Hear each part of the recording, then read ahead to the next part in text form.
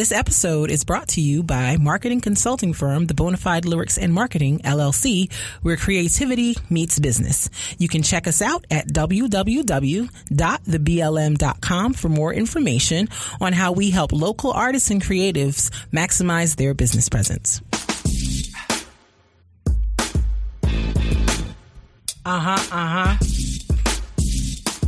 Yeah, boy. Yeah. It's the All Love, No Fear podcast. Hey.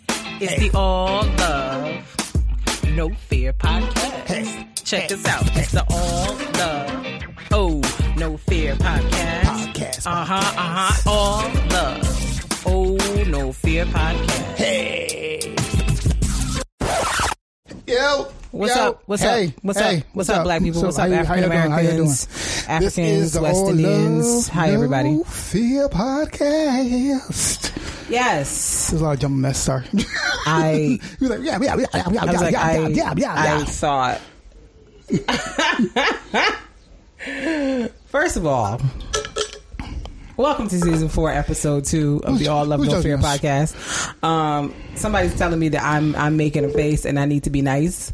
First of all, this face do what it do. Okay, it does things. It does things, and sometimes I just have questions and I just be wanting to know what's going on.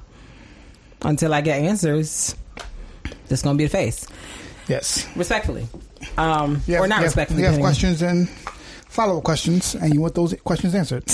I mean, listen, that's all I want in life is just to have my questions answered. Am I asking for too much here?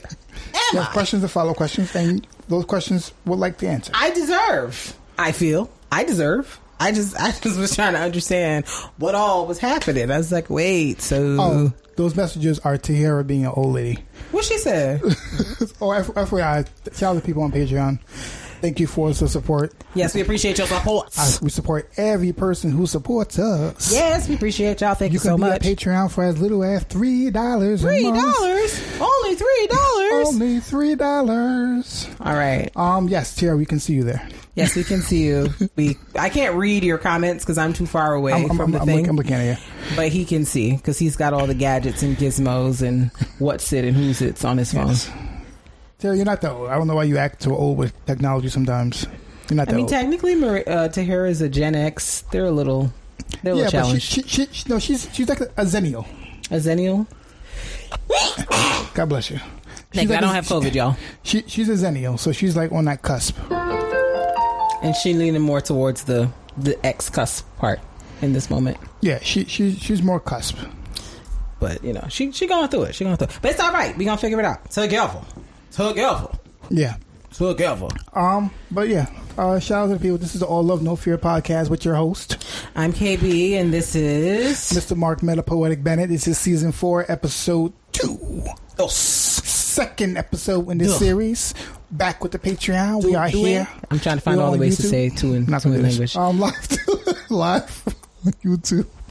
And we are just so happy that everybody's here to support and everything. Except you. I'm trying to flex my language skills. You're not happy to support me on that at all. It's fine. It's whatever. I do love you. Yeah. My love for you is so strong. Yeah. Is it?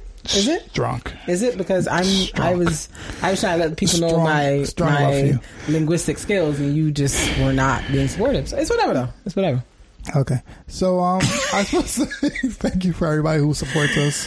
Thank you for everybody who listens to our podcast. We appreciate y'all. Tell a friend to tell a friend. Yes. You know what you're listening on. I don't got to tell you. Whatever platform you're using, we thank you for using it. Thank you for using that platform you're using. I appreciate it. I don't have to tell you what you're using. You know what you're using. That's fine. And we'll see you later. We'll get right into it. See them later. I'm like, we got them for another hour and a half. How are your week?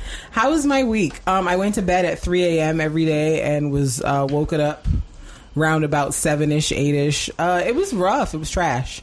Gotta do better. Gotta do better. My child is also trolled, respectfully. Or maybe not respectfully. I don't know. She's a troll. Because, every day she goes to school Monday through Friday. And every day of the week, we had to go wake her up to get her ready for school. But you know what happened on Saturday? 7:15. bright and early. Morning, mommy. It's morning. It was morning. Every morning that we had to come wake you up the last 5 mornings. Why is it suddenly morning today on Saturday when you don't have nowhere to be? Please explain. And then she did it again yesterday, 6:45. I'm like, nah, you got to go back to your bed, sis. Like, I'm not engaging you at 6:45 on a Sunday. No. Why not have my face? So I politely plied her with some toys and sent her on her way to entertain herself until it was time for us to be doing the morning business. Because 6:45 on a Sunday, sis? Wild rude. Kristen, wild rude. I don't know if you know this, but Kristen's a very angry morning person. I am. So I'm not pleasant, so and I don't care. I might have to start rescuing Avery. The real gag of it all is that she walks right past your side of the bed every time to come to me. I'm like, he's right there. Yeah, every time. Ask him. No, it's actually more steps for you to get to me. But no, every time. And I just be like, sis, like, you're very cute and I love you, but you have to get out of my face. You have to. She won't. She won't. Like, she climbed in the bed this morning and I was just like, fine, just do it quietly. Because it's too early for all this. Go to sleep. Get out. Because she definitely pulled up this morning again at like, and I'm like, yeah, it's a school morning. I appreciate you. But like, also, why are you here at 6:45? What wakes you up that early? There's nothing we need to do that requires us to be up for 6:45. What do you want? What? She wants to see her mother because she loves her. I love her so much. She's amazing. She's the greatest kid on planet Earth. However, 6:45 is always too early to be approaching me. Every time. It's always too early. Word. Okay? Especially because I'm working from home. It would be different if we were like going to work because then I'd be like, I'd already be up at 6:45. But well, you hope. I hope. If I'm not, then I'm dangerously late. But yeah, I wasn't interested. But beyond that, you know, and it's my fault because as the adult, I should know that if she's gonna pull up at 6:45, 7 o'clock, that calculating like the numbers with the mathing. If I go to bed at 3, mathing, I only get 3 at max 4 hours of sleep. And, you know, that maths every time. Yeah. And so, you know. And she's pretty consistent at getting up between 7 and 8. So you should probably pull it together. Right. I think I get offended when it's before 7:30, honestly. I'm very highly offended. But, you know. Between 7 and 8 is 7:30. If you hit 7:05, like how is it that I may be of assistance to you? Because you're early. I get what you're saying, but she has been, like, when she consistently does it becomes our fault. I just knew that I didn't like it, and that's the bottom line. That's the meat and potatoes. I didn't like it. All right, but it's whatever. Let's get right into our icebreaker. Are we calling it an icebreaker now? That's what it is. But we never said that. It's like kind of like a mystery about like what it was. It was like a game that we played. I don't like now. You're naming next is it. our section of who knows. Who knows what this is? You know what? For? I don't know if this podcast is going to make it through this whole season because I'm already sick of you. And we are only on episode 2. Who knows what's next? Let's find out. One of y'all want to come host this with Mark because I'm through. I can be a behind the scenes production assistant. Who knows what's next? But I'm tired of this. I'm tired. Truth is, I'm tired. All right. Because you want to come in here and change things up. It's been going for 3 seasons. Now you want to come in here and talk about icebreakers. Who said that? Who said that? No one said that. Okay. Jesus. So we are now at our love it or lose it. Hey, love it or lose it. Hey, hey, love it or lose it. Hey, love it or lose it. Hey, hey, hey, hey. Hey, hey, hey, hey. Hey, hey, hey, hey. Hey, hey, hey, hey. Hey, hey, hey, hey. Hey, hey, hey, hey. Wow. But at least you remember the theme song. Thank God. Because, I mean... And it's on you.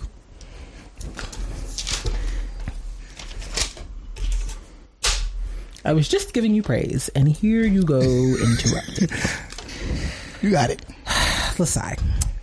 This is what I have. Where's HR? We need an HR because I need to report my grievances to somebody. We need an HR. We need an HR. Who's gonna be our HR representative? I need an HR. This is too much. Okay, so love it or lose it. It's a little game, a little icebreaker we do here, where we don't know what it is. Is it an icebreaker? Who knows? Who knows what it is? Why are you like Nobody this? knows what it is. It's a confusing thing. Where is HR? I mean, I need to file a complaint. Nobody knows what it is. I'm being harassed at my workplace, and I don't like it. Okay? I am just trying to do my job. Miss Michaela said, Citadel can be our HR services. Please, thank you, Citadel, because we need HR. Okay. Ooh, my head wrapped on. Got all discombobulated fooling with you. Yes, Love It or Lose It. It's a little game we play at the beginning of the pod. So basically, we have 4 things that we kind of put on the table, and we have each person that's participating pick one that they would love forever and ever, would never let go, and one that they would throw in the trash, along with, I don't know, many things that need to be thrown in the trash. So many things need to be thrown in the trash. I was trying to pick one, but there's so many.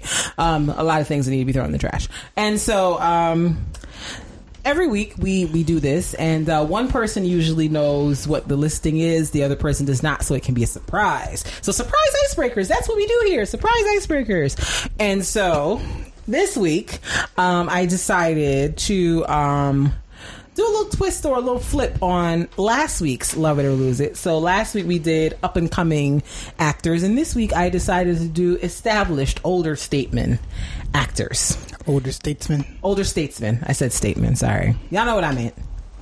Word. Y'all know what I meant. Older statesmen actors. I feel like we've done this before, but good. Maybe not in the same context. Well, maybe something similar. Possible. So the choices are: yes, Morgan Freeman. Okay. Samuel L. Jackson. Okay. Denzel Washington. James Earl Jones. James Earl Jones. Mm-hmm.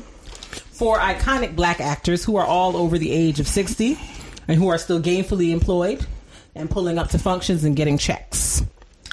May I suggest a replacement? Replacement for who? James Earl Jones. Who would be your replacement? Lawrence Fishburne. I have to check if Lawrence Fishburne fits the age requirements. I believe so, but I could be wrong. Lawrence Fishburne. Let's see. How old is Lawrence Fishburne? Does he meet the cutoff? He does not meet the cutoff. Oh, so in my mind he was. I was choosing 60 or older. Yeah, in my Lawrence mind, Fishburne is 59. just there. He will be fit. He will be 60 this year in July. Okay. Sorry. Yeah, I specifically chose 60 and older people. Okay. All right. The reason why I say that, because I know I would probably, out of those 4, lose James Earl Jones. Okay. And I don't know if he deserves a lose. Okay. But only because he's not, I don't know if he's in as much. But what he's in is iconic. No, it is iconic. And I think the things he is in iconic roles, but I don't know if he's in enough diverse roles. Have you ever seen Claudine? No, I'm not saying he doesn't do diverse. I'm just asking questions. I'm trying to know what you saw. Okay. I'm just saying he could be in a lot more diverse roles. I mean, he's also 90 years old, so in your defense, you may not know about a lot of his work. Okay. Because he's been on Broadway and, done Shakespeare and things like that. Yes. He's a prolific actor. Yes, correct. Mm-hmm. And I guess, like, similar to what I was saying. He's King Joffrey Jaffa. What's the conversation here? What are we talking about? He's King Joffrey Jaffa. And to my point, what I made last time, I was like, when my requirement for like an actor that I really would like is a little different sometimes. Mm-hmm. Because I'm like, it's not really how well they act or do lines or do things in theater, but their range of talent. That's fine. All I'm saying is, so it's like how they operate and what they do in different spaces and how they change up, how they're acting in different spaces. Like it's that's kind of how I rate. His lane is fantastic, and he's the greatest in his lane. Does that make sense? I understand. So like, I don't agree with you, but I understand. He's the greatest in his lane. He's the greatest, like, when he does speeches, when he does acting, in terms of theater, he's fantastic. I think he's great in his lane, but I don't know if I will, compared to the others. I've seen a trend to Denzel, Samuel Jackson, and you said the other one was? Morgan Freeman. Morgan Freeman, yeah. I've seen a larger, diverse, like, I like, Morgan Freeman has changed up a lot more than I thought he would, and does a lot more diverse things, and what I've seen. But and that's the reason I was trying to change it, because like I don't think he deserves to be lost. But like out of those four, I'll do it. But I believe that James Earl Jones has all his works are necessary. Mm-hmm. Does that make sense? I understand. Yeah, I understand. What did you lose?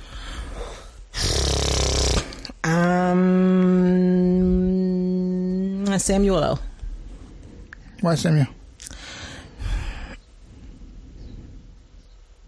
Like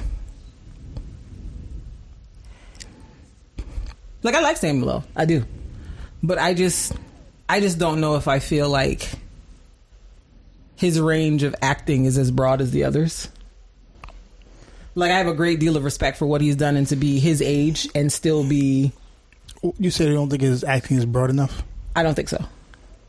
Compared to the others. Like, both Morgan Freeman and James Earl Jones and Denzel have done, like, the Broadway theater, like...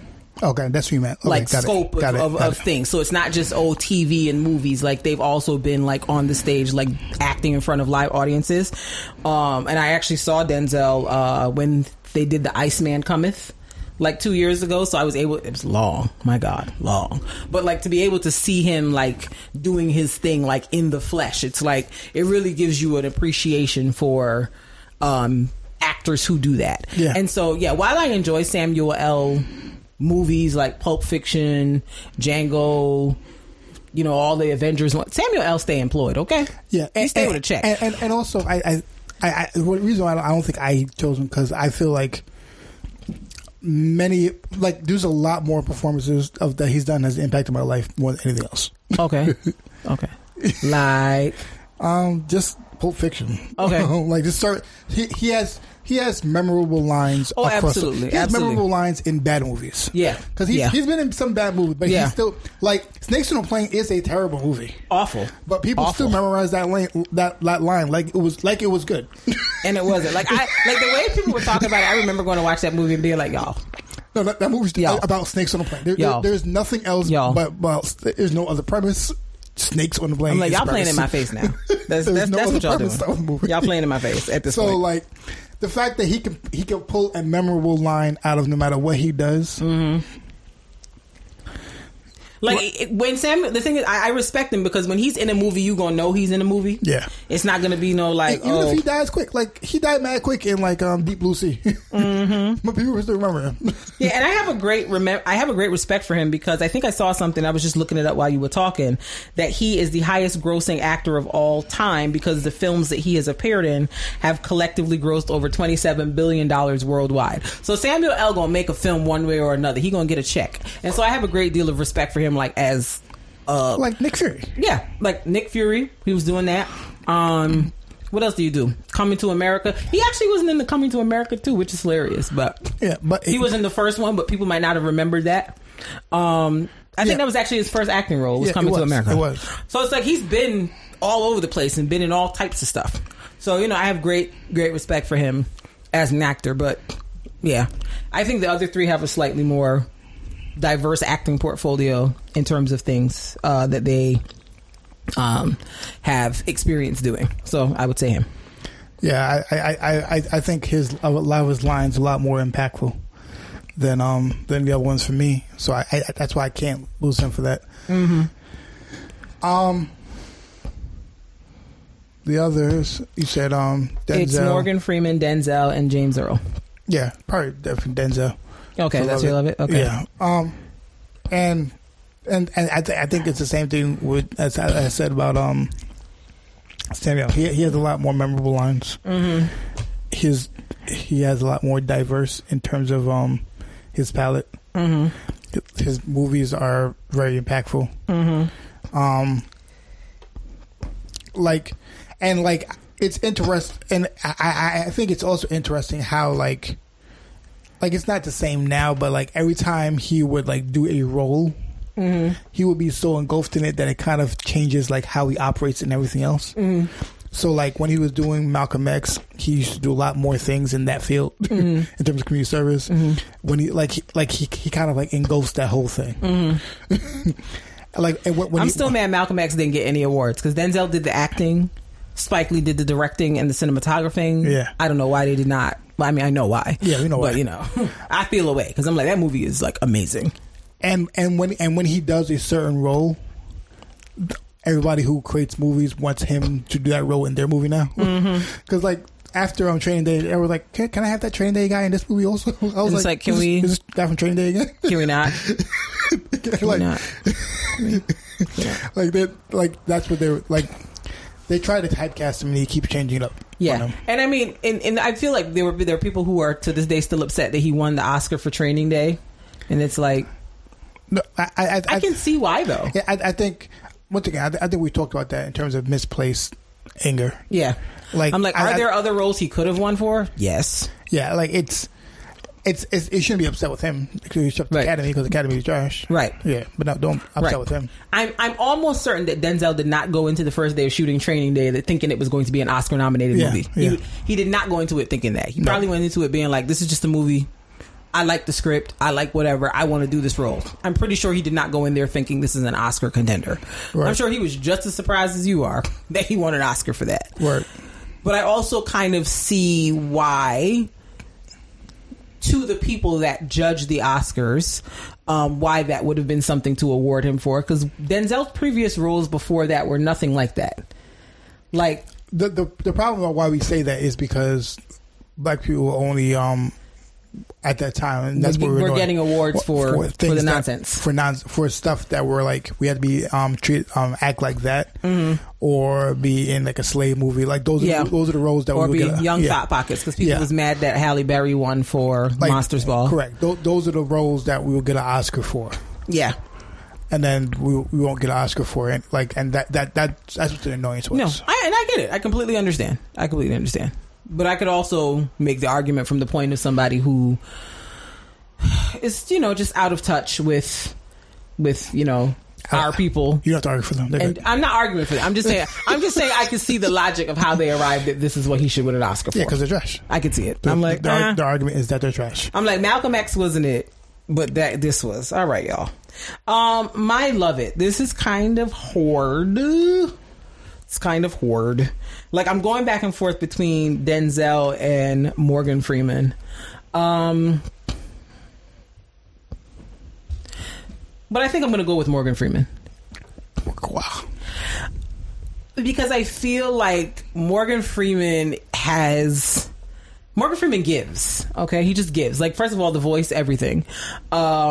Then secondly, I feel like I've seen him in a variety of different types of roles and he's managed to like successfully convince me in all of them. Like I've seen him in dramatic, I've seen him in comedic, like I've seen him in like a bunch of different things. Like I've seen old clips of him like doing stage work and stuff like that. And it's just like, I just admire how versatile he is as an actor. And this is not to say the others aren't, but I feel like Denzel really shines as like a serious actor.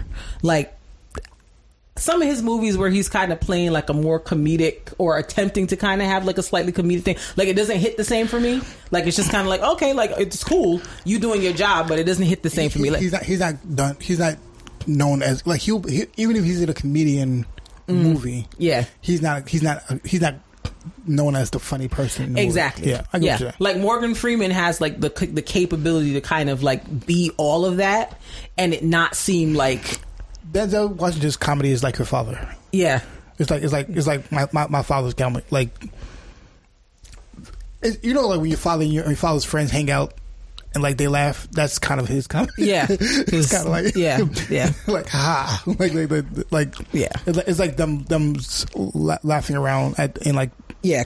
It's that kind of comedy. And Morgan Freeman just has like a very like fun sense of humor. Like he never seems like he's like aged out or out of touch from like what's funny now. Like he always seems very like on to what's going on.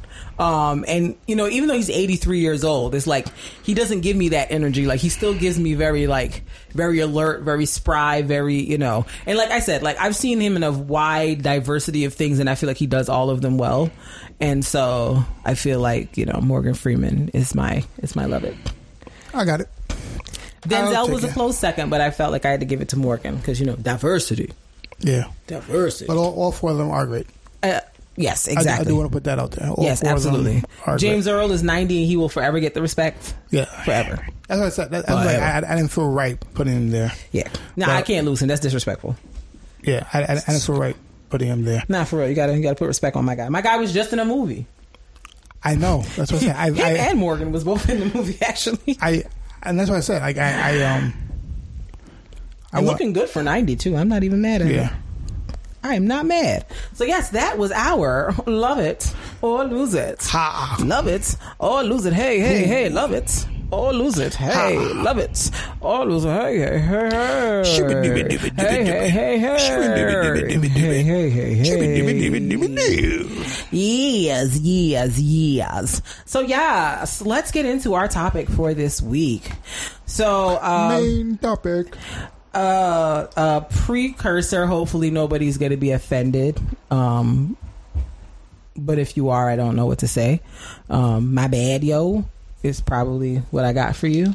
Because it's sort of a sensitive to some people. It is a sensitive topic, and some of the views expressed may not be in alignment with what your views are. But that's what we're here for dialogue, for conversation, for opening our minds. So what we want to talk about this week was the hashtag Stop Asian Hate situation. I don't know if situation is the right word, but it's the best one I can come up with at this point. So a little backstory for those who don't know. In the last couple of weeks / months, there has been a rash of... Well, within the last year, technically. Yeah, I guess you're right. But I guess in the last couple of weeks, it's become more media... Focus. The media has been more focused on reporting on it, on anti-Asian hate crimes that have taken place across the country. The most recent jarring one was in Georgia. I feel like it was in the Atlanta area, where a young white terrorist went to a Asian massage parlor. Yes. And killed 8 people. I believe. Yes. If I read the story correctly. And I think it was 10 people, 8 of them were Asian. Yes, 8 of them were Asian. And the argument that the people tried to come to us with, because they stay trying to come to us with the foolishness when it be a young white terrorist getting to some nonsense. Oh, he was trying to eliminate, he had sexual addiction issues, and he was trying to eliminate the addiction or something that he felt would trigger his addiction. Which comes from racism, because you're assuming that Asian massage parlors have sexual things going on down to the massage parlor. It's still racism. Still racism, but which I don't believe it anyway. But even if that's your excuse, we'll get there. It's still racism. We'll get there. So yeah, I mean, a few things. For one, so all of this happened, and now there's like a campaign to bring attention and awareness to these hate crimes that are happening against Asian people in this country. And so there's a hashtag, because we live in a social media era, everything is a hashtag. So there's a hashtag called Stop Asian Hate, and I have a problem with the hashtag. Let me tell you why. Words mean things. Grammar, syntax, semantics, punctuation, it all means things. And so when you say Stop Asian Hate, if I don't know the backstory and I'm just seeing it for the first time, it sounds like you're telling me Asians are hating on somebody and they should stop. It makes me ask the question, who are Asians hating? That's what I'd like to know.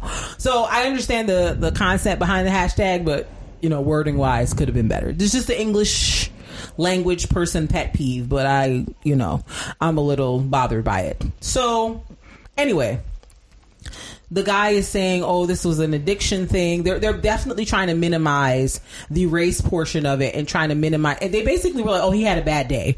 I'm like, having a bad day for most people means, you cry a little, you overeat ice cream or some other bad food, you consume some alcohol, you go to bed. A bad day does not equate murdering 8 whole people. It just doesn't. If diabetes causes racism, I mean, you know what? You're right. Then maybe you are correct. Because if somebody's blood sugar spike can lead to calling somebody the N-word, then I suppose a bad day could lead to whole murder. Yeah, so maybe. It's just wild. So it's been very interesting watching the reporting about that and the mental gymnastics that white people are trying to do to try to minimize the fact that this young man was in fact a terrorist who went and murdered people based on their race and ethnicity and nothing more. But whatever, we'll let people do their Olympics to try to get out of stuff. What? One of the most troublesome things about this whole situation and campaign about bringing awareness to these issues that are happening with the Asian community and whatnot is that there seem to be a flurry of people, black and white, who are of the belief that the reason the issue is not being taken as seriously or is not getting as much attention as it needs to is because black people aren't speaking up about the issue. I've seen a few think pieces, and long paragraph Instagram statuses basically saying, here's how you can be a better ally. Here's how black people can be a better ally to the Asian community. Here's why black people need to speak up about this, etc., etc. And somehow the conversation has turned from a crazed white man in his racism went and killed some Asian people to, well, what are the black people doing about the situation? And my question is, why should we? I am of the opinion that... Clarify.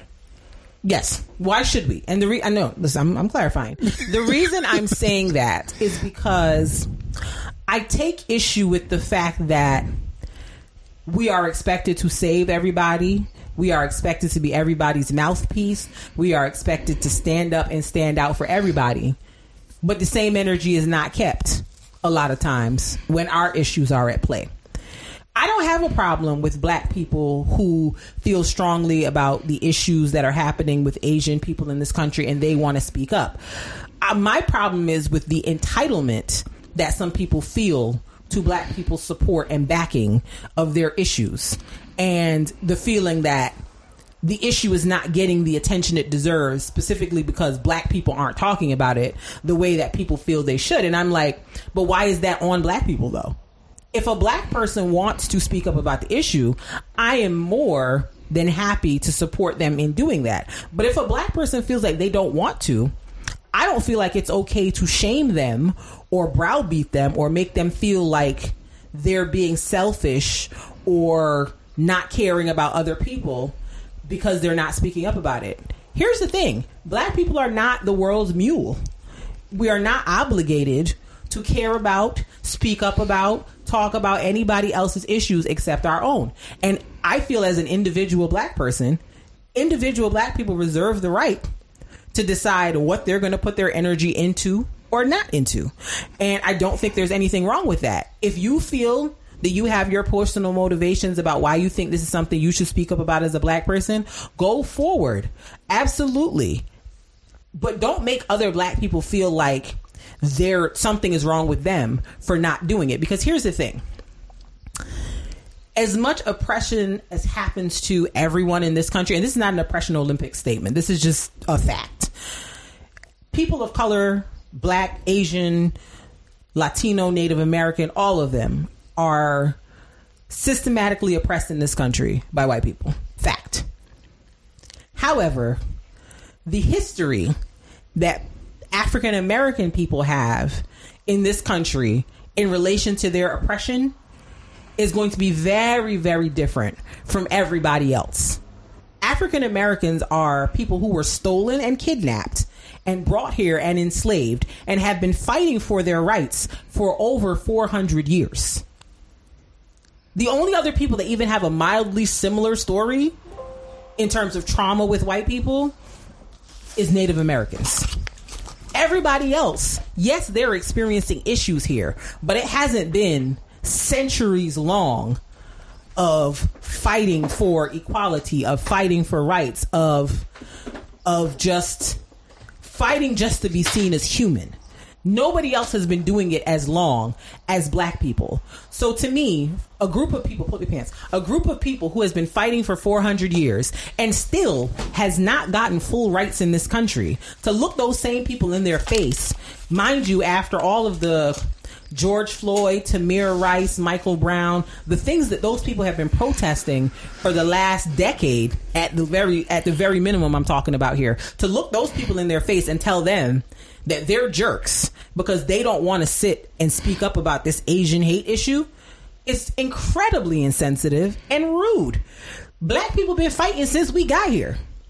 Black people can decide this ain't my fight, and it's fine. They can really say this thing ain't my fight. I hope those people go with God's thoughts and prayers, but this ain't my fight. And so I'm very bothered by the fact that there are people out there, both black and white and other races, who are trying to turn this conversation into, well, why isn't the black community speaking up for the Asian community?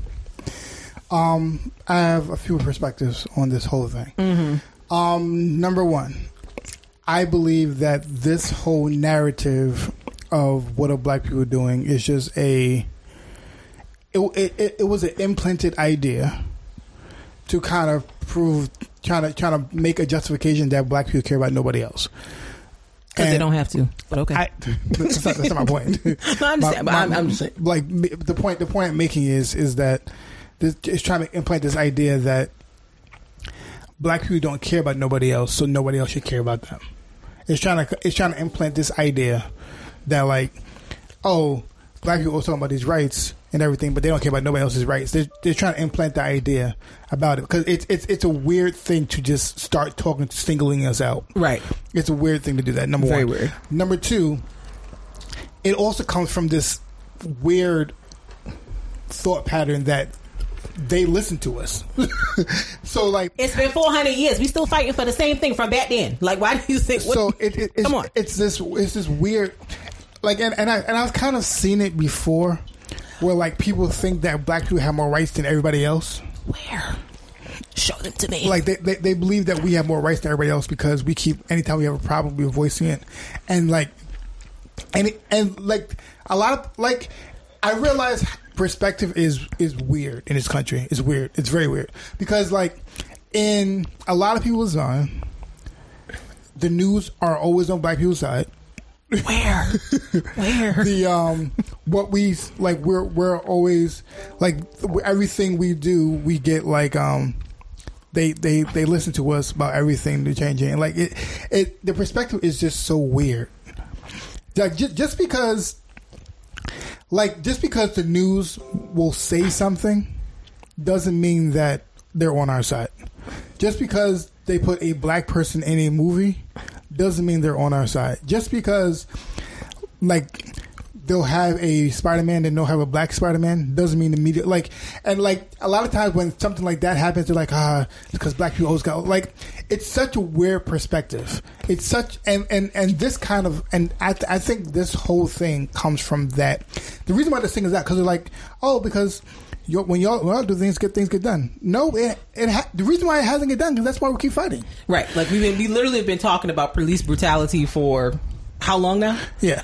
And even before the whole Black Lives Movement matter came about, like, police brutality has been a conversational topic in the black community. So it's like, it's been 50, 60 years, maybe more, like, come on. And also, I have a problem with why do we always have to save everybody? And we've had to do that for years. We've always had to be the backbone of every movement. Women's rights would have not been women's rights without black women. Big fact. Wouldn't have happened. Big fact. And we're always having to be the backbone of things that are going on. Like,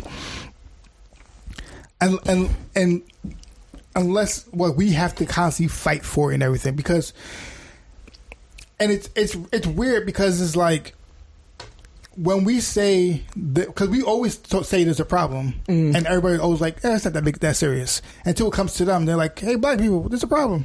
Right. And so it's kind of annoying. So I understand the frustration, because it's kind of like, we always be like, hey, there's a problem here. Hey, there's a problem here. But there's a problem here. Right. And we have to do that across the board. We have to do it with other black people. Mm-hmm. We have to be like, hey, there's a problem. Is it really a problem? Yes, it's a problem. Yep. Are you sure? Yes, it's a problem. Yeah. And then, so, like, it's constantly a thing that goes on, and it's always like, I don't know why every time something happens, it's never like anger or let's talk to the white people. It's never them. It's always like, right, because the issue at play here is white supremacy. It's always put the blame on somebody else. When black people is an issue with like police brutality, our focus is let's talk about how let's have a strong focus on how black people act in certain situations. Yes, let's have a focus. Or let's on talk that. about black on black crime. Yeah, that's the favorite. It's always not put the blame on where it should be. Yeah, and like that's what's very always that's what's happening. It's always here. like we're gonna put the blame somewhere else. Right. We're not going to put the blame on the people who are causing it. We're going to put the blame on somebody else. Because it's like everybody has realized. It's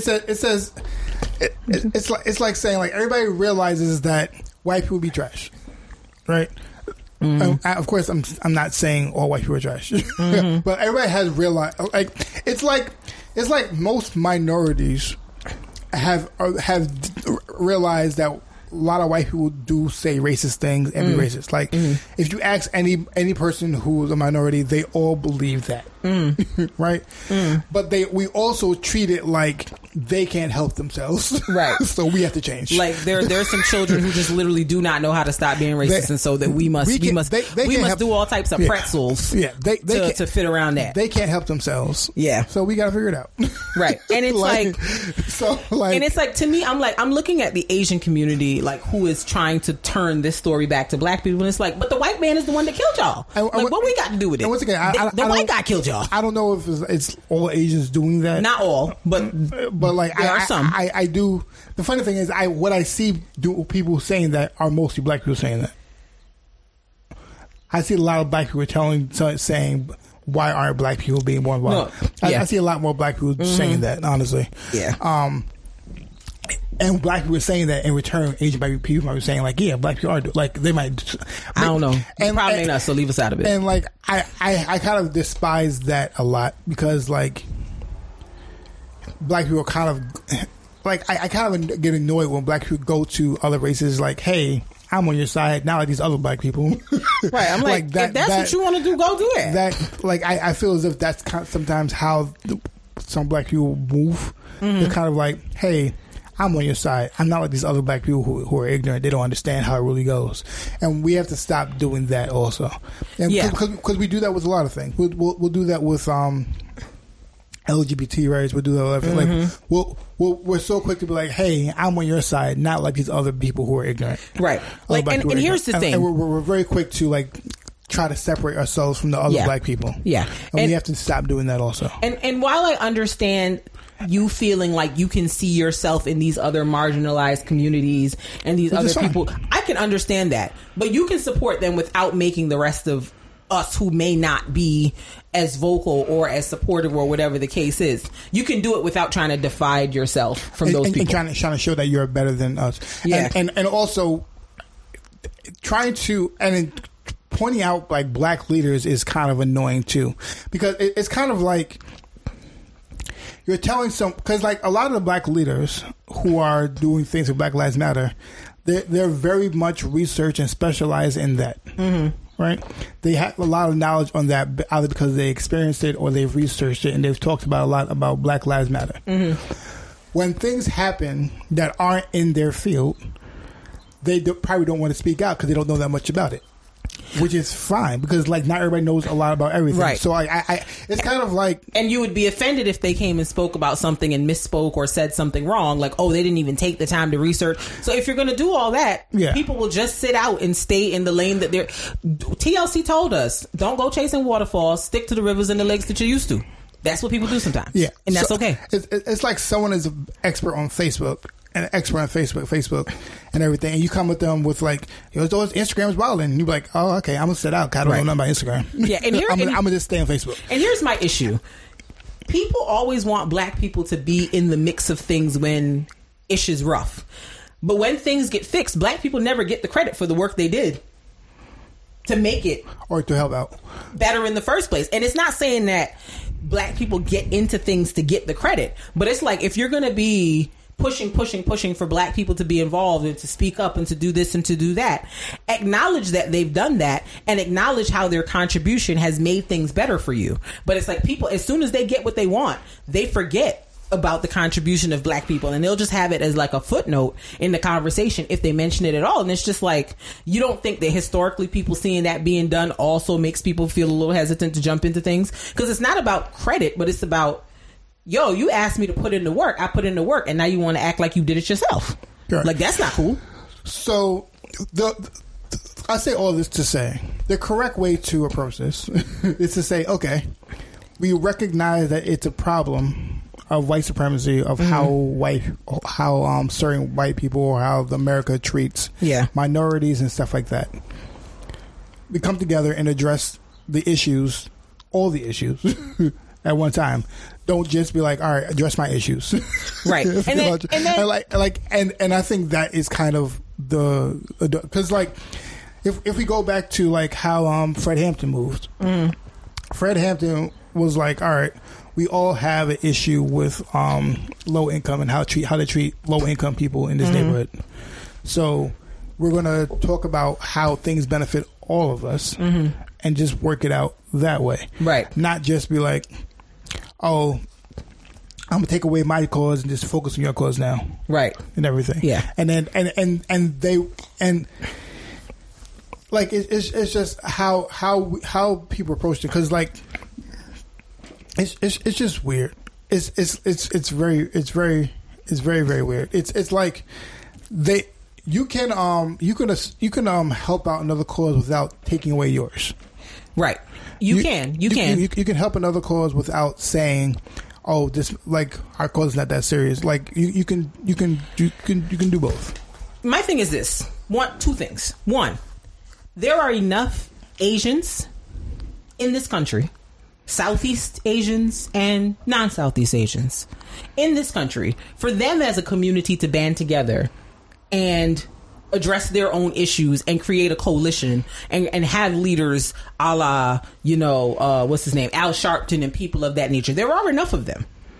There is no need for anybody else to get involved. There are enough of them that they can mobilize as a group and address their own issues without having to pull people in to bolster it, number one. But the inter-racism they got between them prevents them from doing that. But you ain't heard that from me. But there's enough of them. But I do understand the power of people coming together. The power of y'all coming together. But I do. There are enough of you, is my point.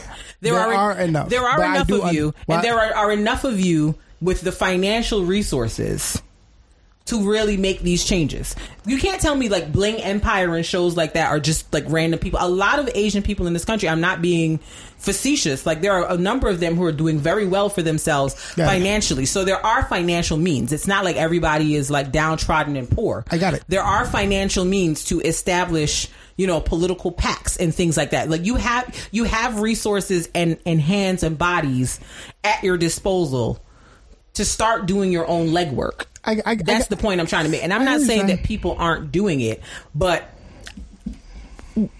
why not start developing something in your own situation that does not require involvement or input from somebody else? Well, they do have that. I'm not saying they don't. They acting like they don't, or folks are acting like they don't. Well, by trying to bring people who are not at all involved in the situation into the situation. Once again, that's why I said most people were saying that were black people saying that they don't know. So, but I'm also saying it's not just black people were saying it. Like I said, white people were saying it, other Asian people were saying it, Latinos were saying it, a number of people were saying it. I got it. What I'm trying to say is there are other organizations that have that. Number one. Number two, I don't want to take away from the point that there is power in coming together, races together for something. I understand that. I'm not disputing. I'm not disputing that. The point I'm trying to make is a race to whom the problem does not matter does not have to jump in, and no one should one should make them feel like they have to. That's a separate point, though. No, it's not. Yes, it is, because what you're saying is correct. I don't think that it's wrong for someone to try to create something with multiple races together to come together. I don't think that's wrong either. I'm not saying that that's wrong. But what I am saying is and creating a coalition with multiple races. Right. If the goal is we're creating a coalition to advance all of our causes, I don't have an issue with that. I have an issue with expecting and being entitled to black people's participation in order to get your point across. That's what my problem is. Which is I think that's a separate point from feeling that we have to create, because what you're saying is to stop Asian hate. It takes away from a lot of different things. What does it take away from? Because what you're saying is true. Like a lot of different countries in Asia don't interact with each other like that. So it kind of makes it very broad. Right. It's like saying stop black hate. Right. The reason why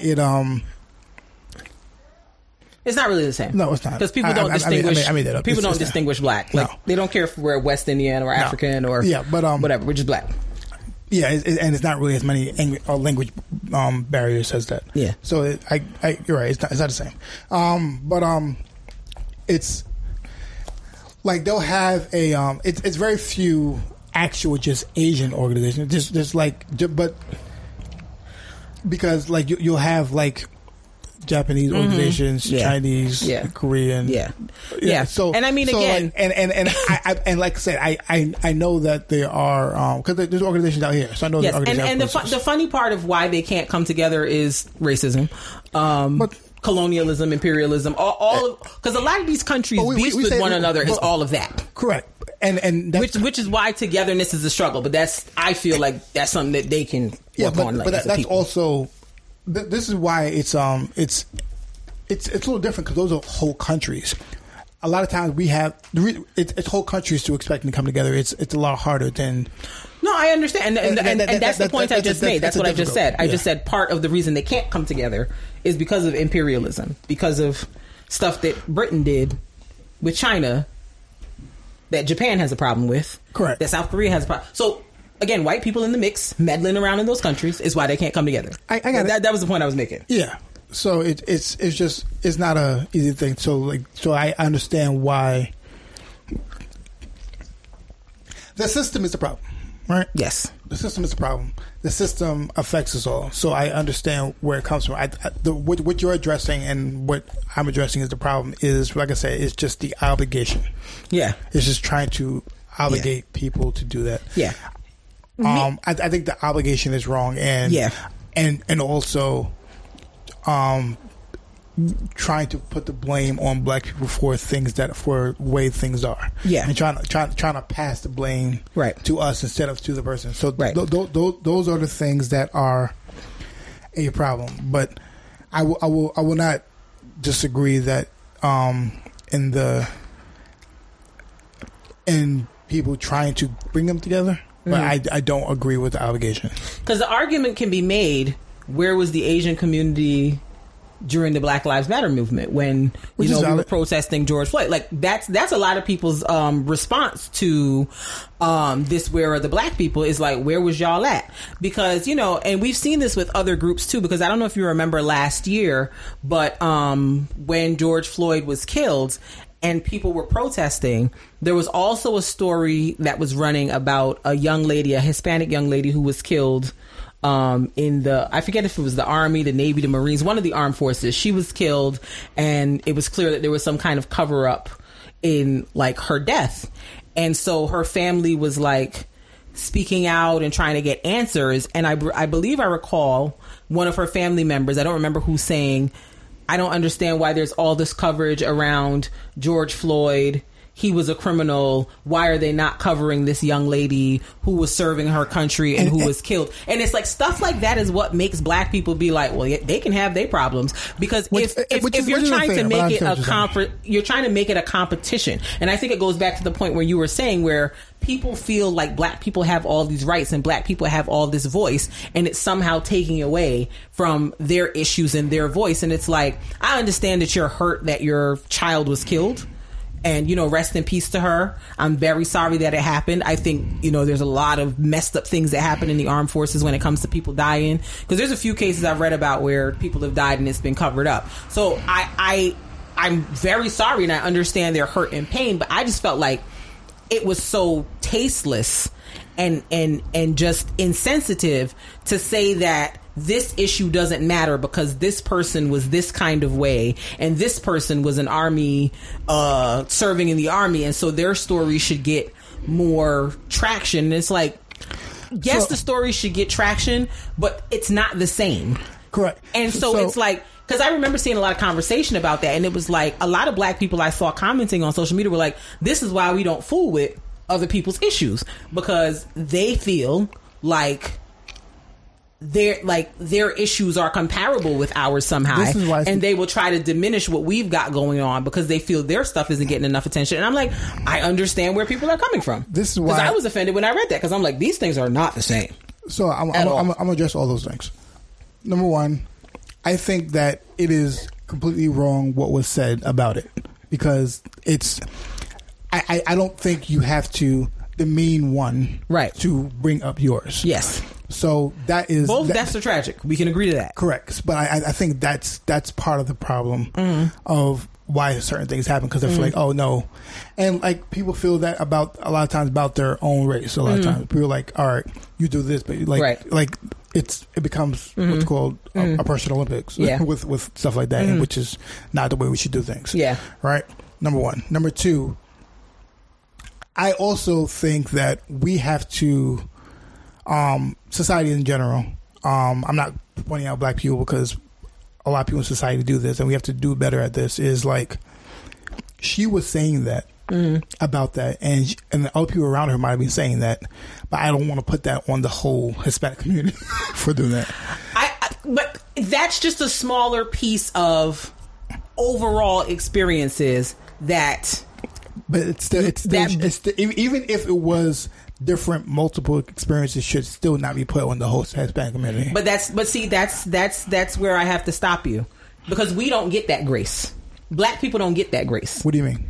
Black people don't get the grace of that one thing does not represent the entire the entire community. People don't. But it's still wrong both ways. But what the point I'm trying to make to you is, people don't give us that grace, and that is why black people are hesitant to jump into other people's things. I understand because what you're saying. We're not given the same grace that we often give other people. Correct. I understand. I'm not saying no. We should be getting that grace. You're right. They don't give us that grace, but both being wrong doesn't make it right.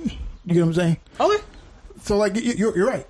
You never like I would never disagree with that point that they don't give us the same grace. A lot of people of other races don't give us the same grace as what one black person doesn't paint the whole race. Like they do all the time. Yeah. But us doing it to them doesn't make it right. It doesn't make it right, but I also I a part of me is also on conservation. Conservation of black people's energy. What do you mean? Because I feel like black people expend a lot of energy just to survive.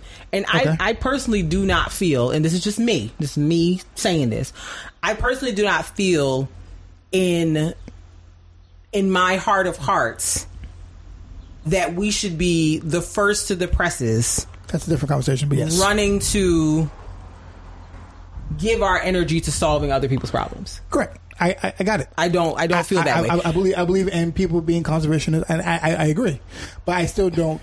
I still think it's a different point from. It's not. How's it not a different point? It's not a different point. I basically said it when I opened the whole conversation. Black people reserve the right to not be a part of things. That's what I've. That's point from what you said just before that. That's what did I say just before that? Like you, because we were addressing the broad brush thing. I was like, yes. That's what I'm saying. But the way I'm connecting that point is because we don't get that grace, we don't have to give it to other people, and we can then conserve our energy for our problems. Look, we're not obligated to give that grace to other people. That's my feeling. We're not obligated to not paint a broad brush. No. I don't know. Obligation is the wrong word. If an individual black feel person, as if that as a human, we shouldn't put broad brushes. I think broad brushes is it's not, doesn't help anything. It doesn't solve or help anything by painting broad brushes at all with anything. Okay. like it because like painting broad brush is about race, gender, or whatever it is. Painting broad brush just doesn't solve anything. Here's my thing: I'm keeping the same energy that's kept with me. That's it. I understand with a person. Like I'm not saying that if a person does something to you, you should keep the same energy with that person. I just don't think that it should be used like if this person does the same energy, someone of the same background should get the energy that was given. I think that's not fair. Life isn't fair. I'm gonna because I just have a hard time as a person having that same grace when it's never afforded to me. But people automatically assume things about us because we're black without knowing us, without anything. I got that. So it's just like, how can I? If that person who's not giving you the same grace, yes, don't give that person the same grace. How can you give it? How are you putting that on somebody else who has nothing to do with that? I'm not putting it on anybody else, but I'm keeping my good eye on them. I'm not going to let my guard down. What do you mean? I'm going to keep... Listen. Another part... We got to get off this topic. But another part of this, of why I feel like black people are very hesitant about jumping into this Stop Asian Hate conversation, particularly this past week, is that this past week was the anniversary of the death of Latasha Harlins. Okay. If you don't know who Latasha Harlins is a 15-year-old girl who was killed in California, I want to say back in the mid-90s, by an Asian store owner who thought she was stealing something. Okay. Who shot and killed her in the back of her head. And I think a park was recently named after her in California. And the anniversary of her death was last week. And I think that conjured up a lot of memories for black people about why they feel hesitant to jump into Asian related issues, because they feel that Asian people have discriminated against us and painted us with a broad brush. And you can't say that those people's experience or understanding of how they think Asians feel about black people isn't valid. And so my whole thing is... Valid is not the correct word. I gotta say that with your experience and your feelings are valid. But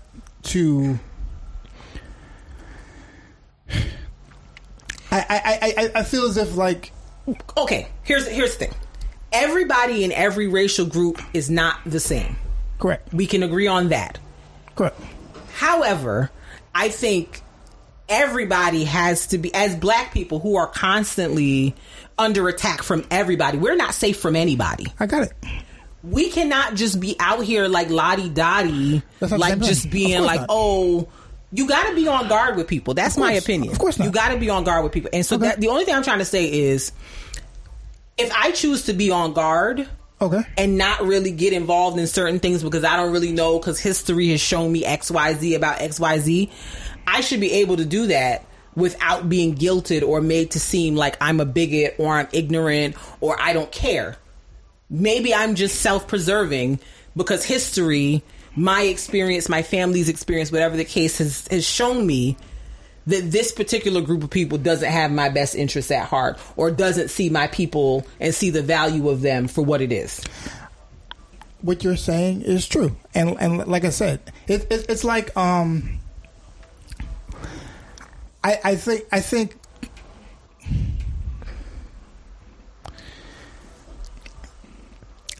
I guess my whole point is this: what happened in Georgia was terrible, right? We all agree. Agreed. If someone was like, "Hey, I'm listening to you. I'm having a meeting to address that situation. I can choose to go or not go. Right. Right. Yes. I can go or not go. I can go because I want to go or not go and everything. Mm-hmm. I don't think that I should be obligated to go or not. Right. To go to a meeting to address any situation. Right. Just like I'm not obligated to go to any situation to address black situation. I'm just not obligated to go whatever it is. Right? Right. That is, I think, a different conversation than... than using what has another Asian, which, like I said, they're different countries. They're not together. Someone else who's might be from a different country might have done to black person, and like how I should feel about that. Now that's how people operate, right? And I get that, but I feel I don't think that it's a valid or fair thing to how people move. I'm not saying that's what happens, of course, and that's how things do. But I don't think that's a valid or fair way that people can move with that, because, like I said, it's like you're saying this person who might be from Korea has offended me, so, and even if the other person is from Korea, they might be from the same family, same country, same part, whatever it is, not same area, right, everything like that. And I shouldn't fight for them for that same reason. And I think that is where I'm saying, like, if no one's obligated to go, right? That is not the point I was making. I'm just saying, like, it's, if your feeling is because of another person who just happens to be from the same continent, right? It just sounds insane. Right. Listen, and that is the main point I'm making. I'm like, yes, they do that to us, and it's still wrong. So, like, I'm just, that's my only point I'm making. I'm like, I'm correct. They do it to us. It's still wrong, and if we do it to them, it's still wrong. So, like, I understand, like, how people feel, but it's still wrong, and like, and I understand people's hesitation, and that's because we have hesitation because, number one, we have no knowledge of different Asian cultures in general. We don't understand the difference between how they act. We're not really sure how different cultures react to us and everything, so we kind of lump them in. So I understand why we do it and why it happens. It comes with like lack of knowledge of like how different countries interact with us, and like what, like we just don't know, so we just kind of paint that brush. So I know why it happens that way. I'm just saying.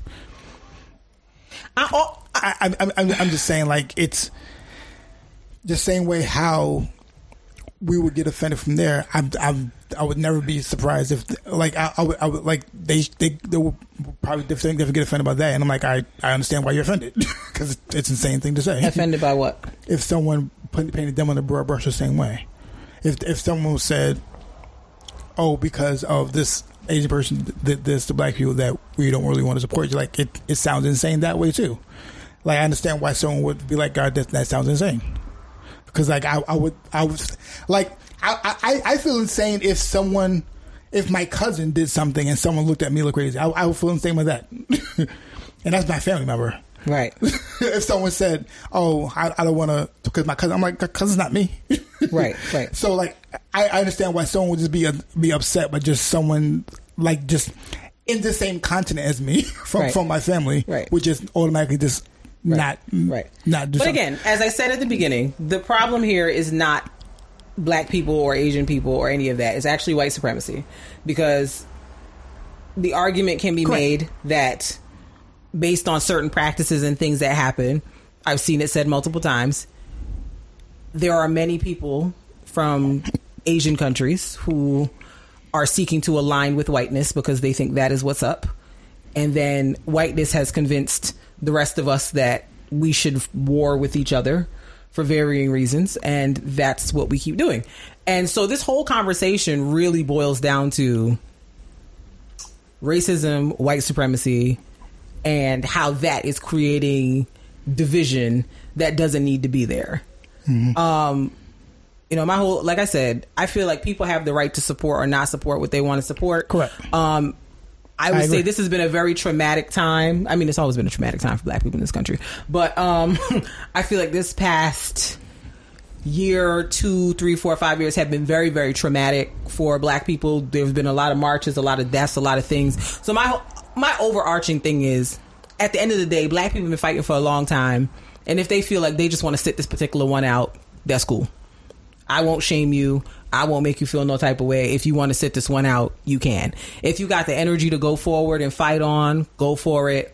But I think I'm annoyed at the fact that we're even brought into the conversation to kind of like be the foot soldiers for something. And it's like, we've been foot soldiering for a long time. We can respectfully sit this one out if we want. No, correct. We can. And I agree. I would never take away from that point. Yeah, the fight isn't among the black and Asian community. That's not what the problem is. Correct. The fight is not among us. Which was my whole point. Yeah. My whole point is like, it's not really among us. And I understood your point. The fight is not among us, but I understand also why people might be like, nah, I'm good. That like, I'm not in this because I have my personal issues with the Asian community. Correct. And if that is what you feel, that's fine. Your feelings are valid. Right. I just feel as if it still comes from a... We can agree to disagree on that because you know me. Yeah. So. Okay. Yeah. Let's All right. We hope you enjoyed this discussion. Hope it sparks some thoughts, some conversations in your own households. If you think we're completely wrong, you can tell us that too. That'll be completely fine. We won't be upset. That was our discussion for today. I guess we'll kind of keep our eyes on this story and see how things go and see how it progresses. But it's a very interesting couple of weeks. That's all I can say. All right. Let us move on now to our Artist Spotlight. You got the song? Do you have an artist? It's Kalante Garvin. You never told me anything. You didn't look at the docket? What is the point of the pre-production if we don't pre-produce? I don't see it on the docket. That's why I said it. It's there. I didn't see anything on the docket. It's literally there. I'm looking at it right now. That's what I was doing on my phone to make sure that it's saved. But you didn't even look at it. How much you look at my docket? Huh? Refresh. Because mine has it. See? Looky here. There it is. No. Right there. You don't want to look? Nope. Oh, because it just popped up on yours? Is that why you don't want to look? No. Funny business there. Funny business. So do you want me to pull the song up on my phone? Yes, because it's still in the seal, man. Still? You're lying. I don't. It's still refreshing. Oh, your phone's awful. It's the ghetto. I'm not making it up. I don't know. So this week's Artist Spotlight, his name is Kalante Gavin. Kalante is from Summerville, South Carolina. He has been singing in church since he was 4 years old. Kalante with a C or a K? Kalante with a C or a K? Kalante with a K.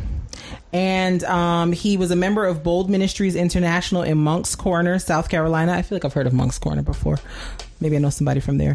He attended Summerville High School in South Carolina and graduated. He actually went viral in 2014. Some of you may have seen it. It was like a boy in a high school singing "I Won't Complain" to a cafeteria worker, and he was like singing down in the cafeteria at the school. And that's kind of where he first gained some notoriety. And then in 2016 he got signed to a label and he was working with Myron Butler. If you're into gospel music, you know who that is. And he was nominated for a Stellar Award, which is a gospel music Grammys, I guess, in 2018 for Youth Project of the Year for a song he put out that year called Higher. He put out an album, I believe, last year. Early this year, called The Now Experience, and I guess Now stands for No Ordinary Worship. Again, I saw him on Terrell Grice on YouTube. If you don't watch that, you should go watch it. He plays Song Association. He has some really, really amazing people come on and sing. And so Kalante came on and talked about his life story and like stuff he went through as a kid and what led him to being a gospel singer and so on and so forth. Really inspirational story. He's 22. He's going to be 22 this week, I believe. Yeah, he's going to be 22 years old. So a young guy from South Carolina singing and giving it up. So the song we're going to play is called No Ordinary Worship. And once Mark gets it queued up on his phone, we're going to do it. I was trying to figure out if there was a non-live version between live. Yeah, it seems like it's all... You know the gospel albums be live. This ain't no ordinary.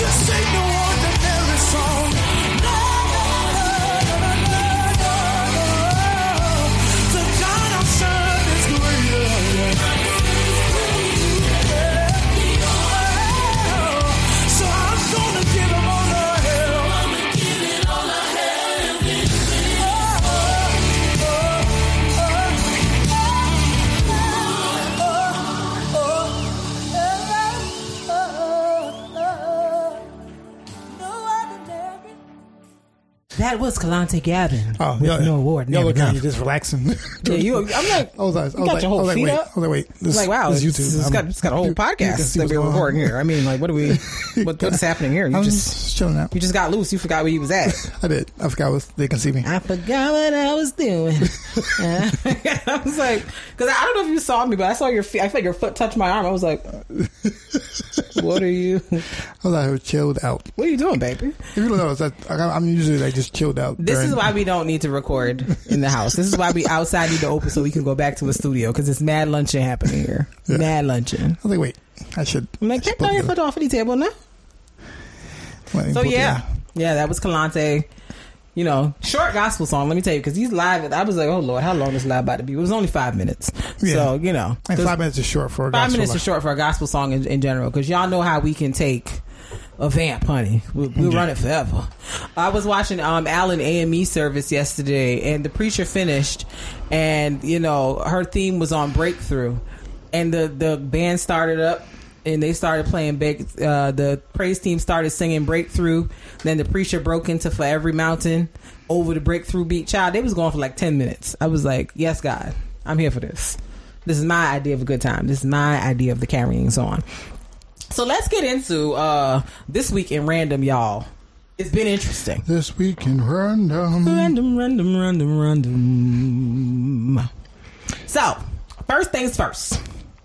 Y'all boy Derek Jackson has been supposed, as Jocelyn Hernandez says, for being a cheater, pumpkin eater. Derek Jackson, if you're not aware, he spells Jackson on social media with a Jaxn.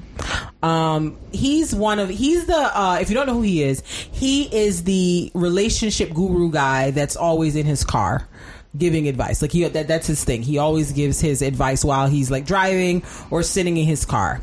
And he gives a lot of advice about, like, you know, how men can do better and treat women better, and how women can choose better men, and blah, blah, blah, blah. He's overall one of the, from what I have seen, better liked relationship gurus that's male, because most people don't really be liking them. I remember seeing something a couple years ago about, like, oh, but he has a wife though. I don't know why he keeps hiding her. And that's back when Drake made the lyrical about hiding his kid from the world, not, you know, whatever he said. So people were saying Derek Jackson was doing that with his wife. I remember seeing that, but like I didn't think too much of it. Then I noticed either last year or the year before, he posted a few pictures of his wife on his social media, and it was like, oh, she does exist. Okay, cool. So flash forward to this past week. Apparently it's been exposed that he has had a side chick for the last 4 years. That he has been dealing with. Apparently even slept with this side chick in his bed that he shares with his wife, which is just disgusting, just trifling. Like, why do this? So now, you know, a lot of stuff is coming out about him, like, oh yeah, you know, it's well known that he was a cheater. He's been with this one. He's been with that one. He's did this. He's did that.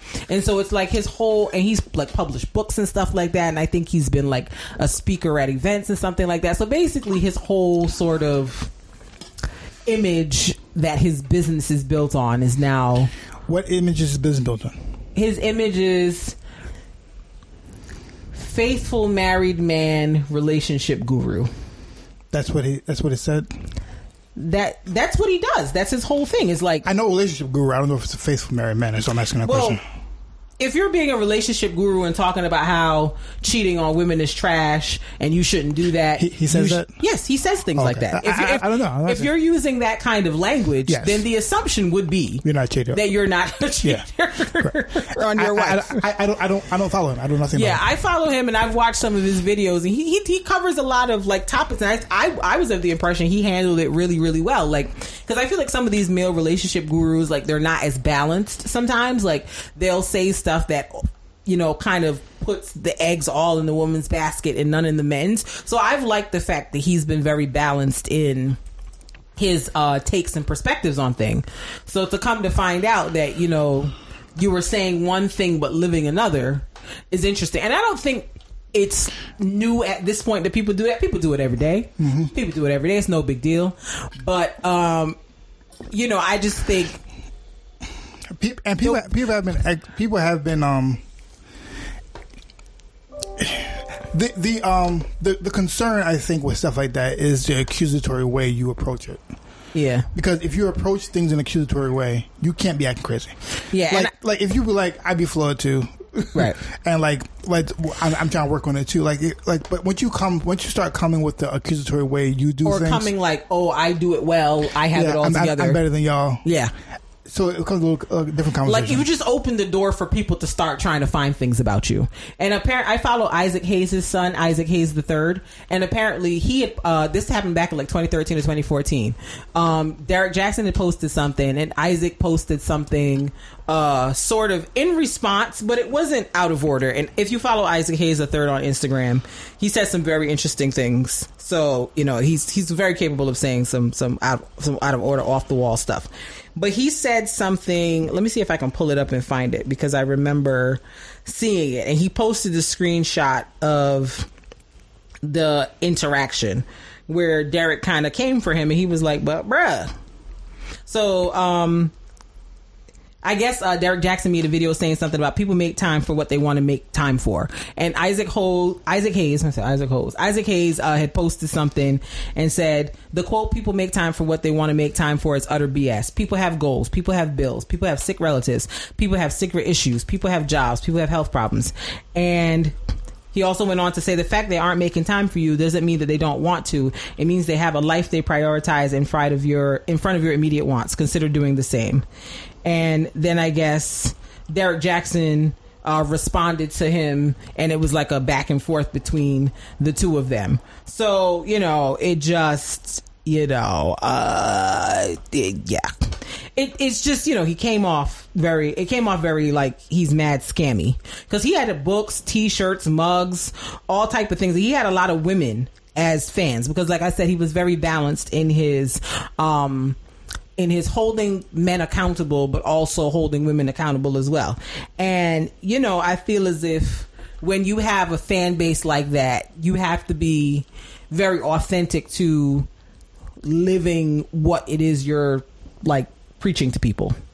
And I guess the streets found out that he was not in fact living what he was preaching to people. And so now his whole situation is potentially at risk of being snatched up because he got caught slipping. And what bothers me about that, because like what I sense is his wife knew he was cheating at one point. The reason why she didn't expose him, because exposing him loses the bag. Yeah, for the whole family.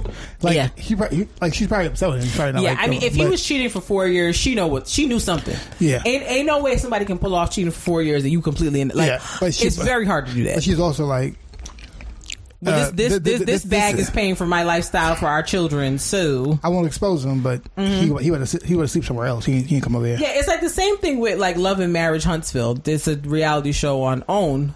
Well, not OWN. Is it OWN? TV One, one of them, OWN, I think. And one of the couples on the show, the husband was cheating for 5 years with the same person, and that woman he was cheating with is now pregnant. And it's like, of course the wife knew about the cheating. She left him over it, but I guess he promised her that it was over, that wasn't what was going on, and so she went back. But come to find out that wasn't true. But like, I'm just saying that as an example. There's no way you could be cheating for that long and the other person don't know, unless the person you cheating with live in another country. Or like, it's very, very hard for you to pull off multi-year cheating like that without it being known, especially with the same person. So, and it's interesting because I'm looking at even like pictures, and it's a lot of pictures of him and his daughter, and like pictures of their wedding. So that's interesting also. Yeah, I mean, I'm sure at some point the woman, the side woman knew, and I think I read. I'm not talking about like that. I'm talking about like. He's going on this show to say how great it is, but his wife is not coming on to say how great it is. Yeah, that's what I'm saying. And people were like, "Well, the reason he was filming in his car is because his wife would have called him on that nonsense. That's why he was always filming in the car." That sent me. I was like, "They might be right. They might be right. Correct."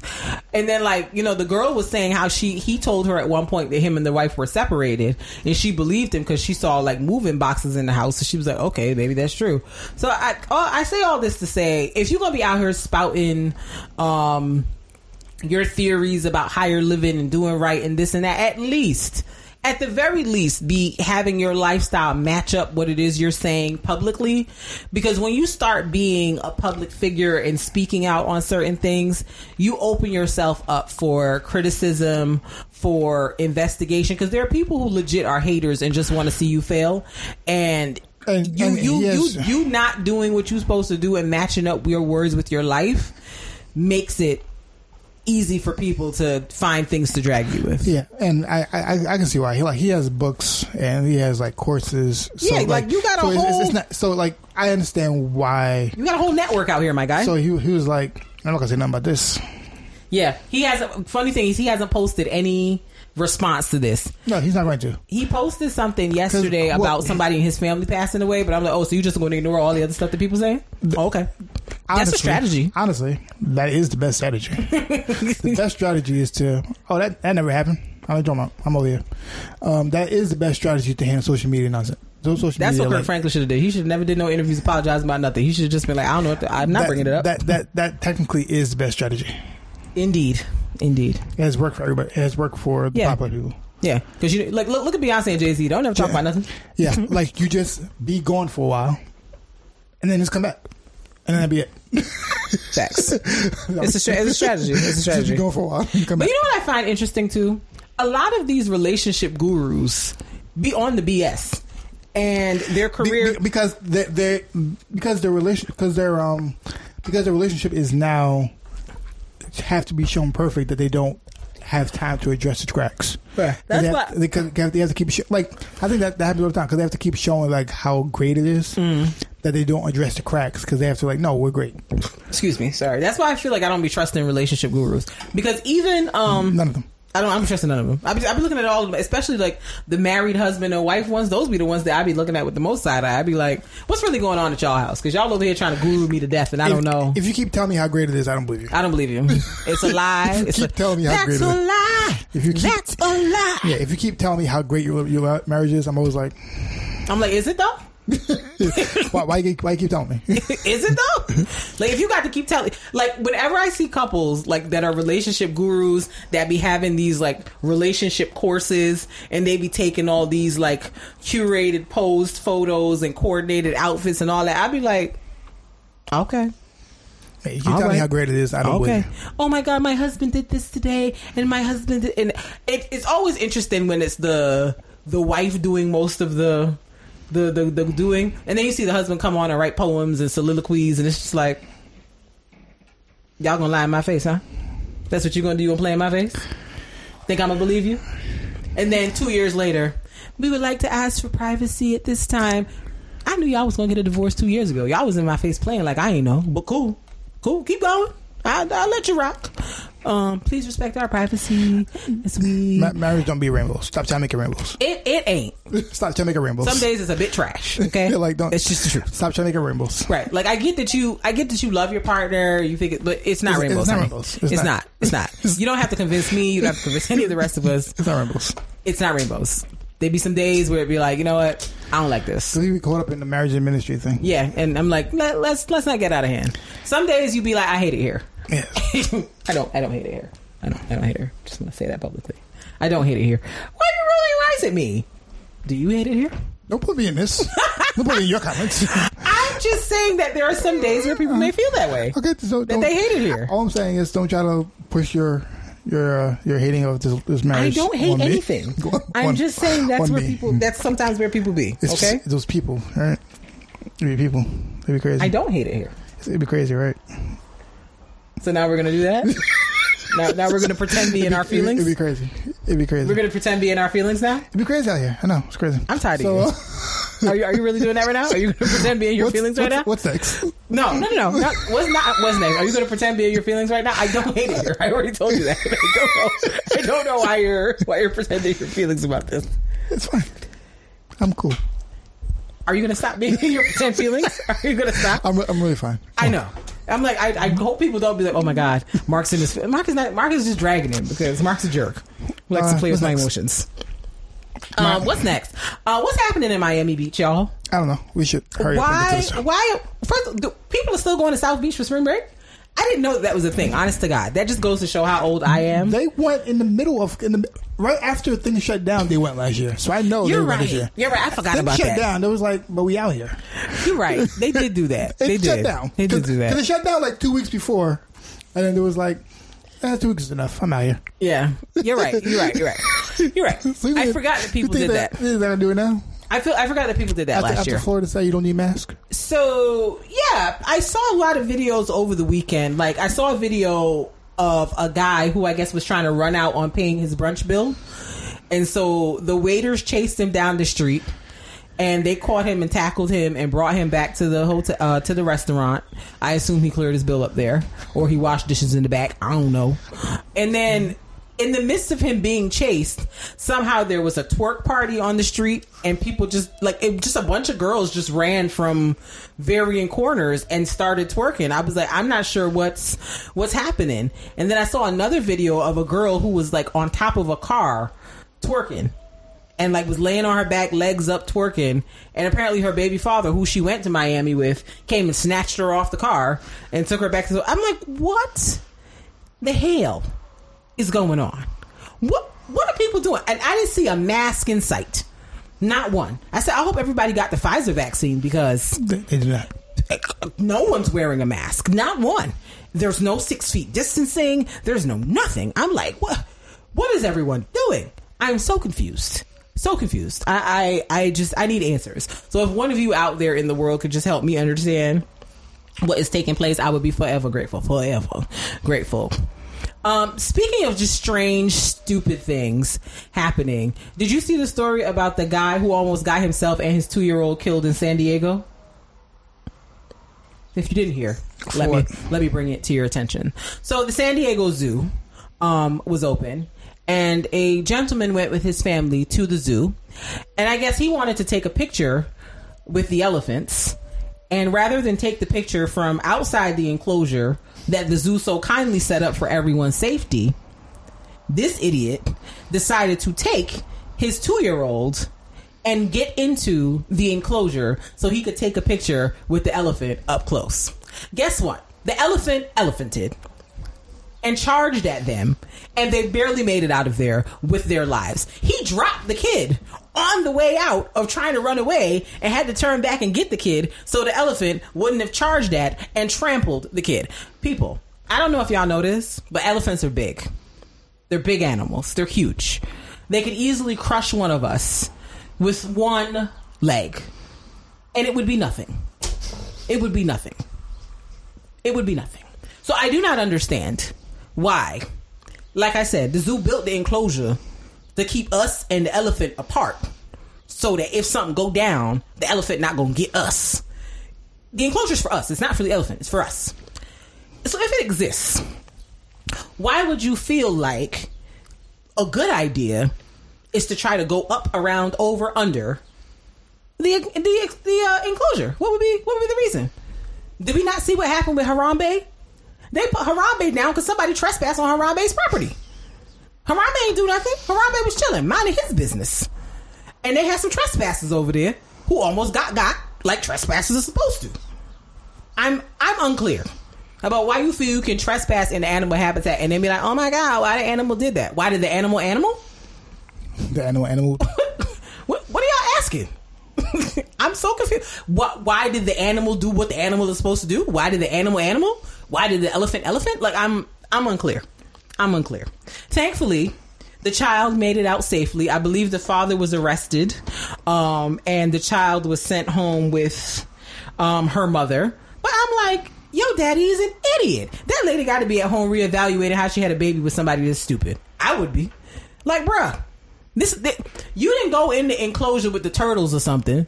You went in the enclosure with like 1,000-pound elephant. Like, how you thought this was gonna go, Poppy? The elephant ain't used to people being in there that they don't know, okay? The elephant maybe only know the people that work down to the zoo that bring the elephant their food, and that's it.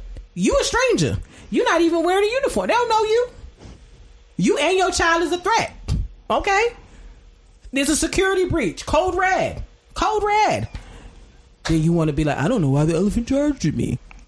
Why was you at the elephant house? Did the elephant invite you over? That's how you said it. That's the stupid voice. Because, sir, why you went in there? What was the reason? What was so pressing about this picture that you had to go in there and almost killed your child? I don't even care if you had killed yourself, because you're stupid. You've lived long enough and you know better. But that kid is 2. She don't know no better. She barely walked over there. You probably carried her in there, and you're stupid behind almost got her killed down to the zoo over a picture. Idiot.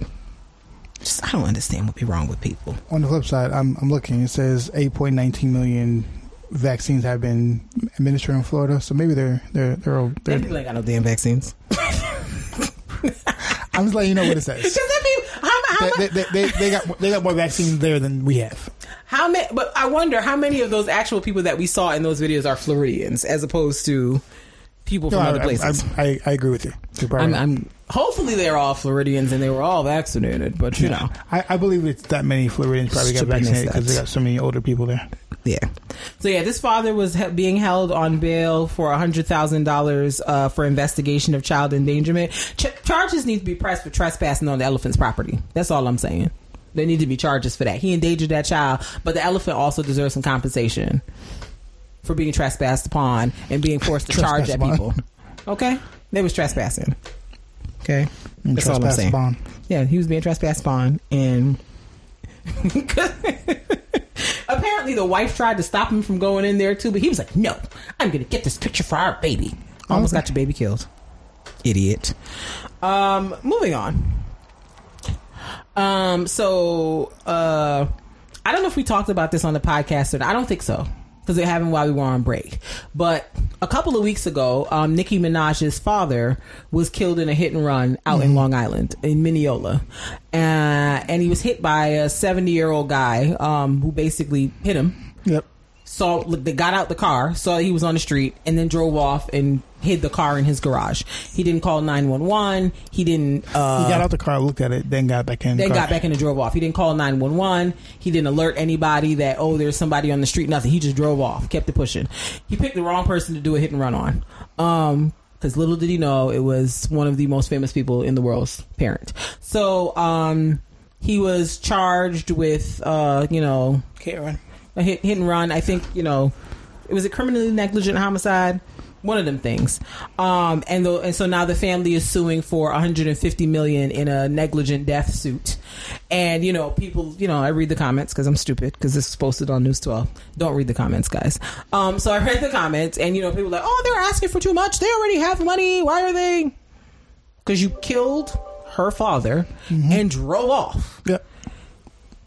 That's it. I'm not sure what we're debating here. Like, hit and runs are very cut and dry to me. Like, if you hit someone with your car and you just drive off, you don't call 911, you don't check to see what happened, nothing. Because I'm like, could he have survived if some type of intervention had happened? Possibly. But we'll never know. Because you just drove off and left the man on the street for dead. Yeah. So, will the family get $150 million? Probably not. Yeah, I think it's based off insurance, but you have to go shoot for the stars in case the insurance is high to make sure you get everything. Yeah. I'm like, if they get 10, it still won't bring their person back. It still won't bring their family member back, but yeah, it's just you gotta go high just in case the insurance tries to. Because at the end of the day, their family member was killed and treated like trash on the side of the road by the person who killed them. Yeah. So run the Minaj's their money. Run them their money. They deserve. Because that's super messed up to like have somebody like die that way, like just hit and run and somebody just drove off and like just it's disrespectful. It's wild disrespectful. Speaking of wild disrespect, so another local Long Island story. So there's a private school, a Catholic school out in Uniondale, St. Martin de Porres, I think it's called, where there's a story of an 11-year-old African-American, well, not African-American, he black, the family's Haitian. He's Haitian, what to say? Yes, yeah. Haitian-American. Young man who I guess was not working on the right problem or something in his classroom. And the teacher... No, it's worse than that. He finished his job. He finished what he was supposed to do, and he was doing more. Mm-hmm. And the teacher did not like that. He was going over what he was supposed to do. Yeah, he was going beyond the work that he was supposed to do, which IE tells me he's not intellectually being stimulated at the school in the way that he should be. But that's neither here nor there. The young man was being black and excellent like we are. and the teacher was upset that he was moving ahead in the work, and somehow this warranted a trip to the principal's office. I cannot fathom what about it warranted a trip to the principal's office, but you know, a kid actually sitting and quietly doing more work is somehow a problem. Like, can black people do anything? Can we just? So, you know, she sends him to the principal, and the principal apparently tells the boy that he has to get on his knees and apologize because it's the African way. My Africans, I know several of you from several countries. I've got Senegal, Sierra Leone, Nigeria, Ghana. Like, my African people, please put me on to this alleged African tradition where one kneels down and apologizes to a white man. Specifically, the white man part, no. But I do know they do. Yes, there is a kneeling thing. Yes, I've seen it. However, respect for the elders. Yeah. I don't know about the kneeling down to the white man to apologize part. That's where I get a little lost. Also, he's Asian, but that part. So again, so it's like I don't. Also, the principals assumed that he was like black has African descent, but not every black person's African. Okay, all right. So, you know, that happened. And so, you know, the little boy is 11, I think I said. And, you know, he was very traumatized by this happening to him. And, you know, the mother is now putting him in therapy, and, you know, the principal has been suspended, pending investigation. And, you know, people are calling for the principal to be fired, calling for the teacher who sent him to the principal's office to be fired. And, you know, in the comments, which I read again, there were a lot of alumni from the school who were like, oh yeah, this ain't nothing. Like, basically confirming that there are a lot of racist actions that happen against black children that attend that school all the time that never gets addressed. I think the thing that was jarring to me outside of the actual incident happening was how when the son told the mother what happened, she almost was kind of like, not that she didn't believe him, but she was like, because it sounds outrageous. It sounds crazy. She kind of was like, bro, what?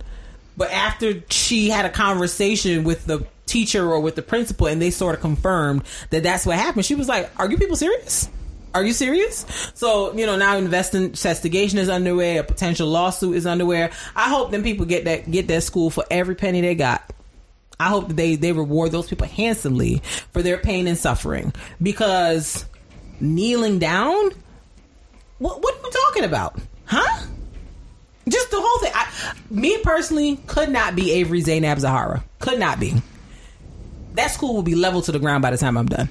Leveled. There will be no school. It would the whole thing canceled. Because you have you had to see my face reading the story. I was like, I know I'm not reading what I'm reading. That can't be. Foolishness. Mm-hmm. And we could get into a much longer conversation about like educational facilities and like how they treat our children. We might do that another day because we'll be here forever talking about that. Yeah. Another thing that I wanted to talk about, completely unrelated to any of this, I saw a post on social media this week and it made me think, if you know, I wanted to get your thoughts.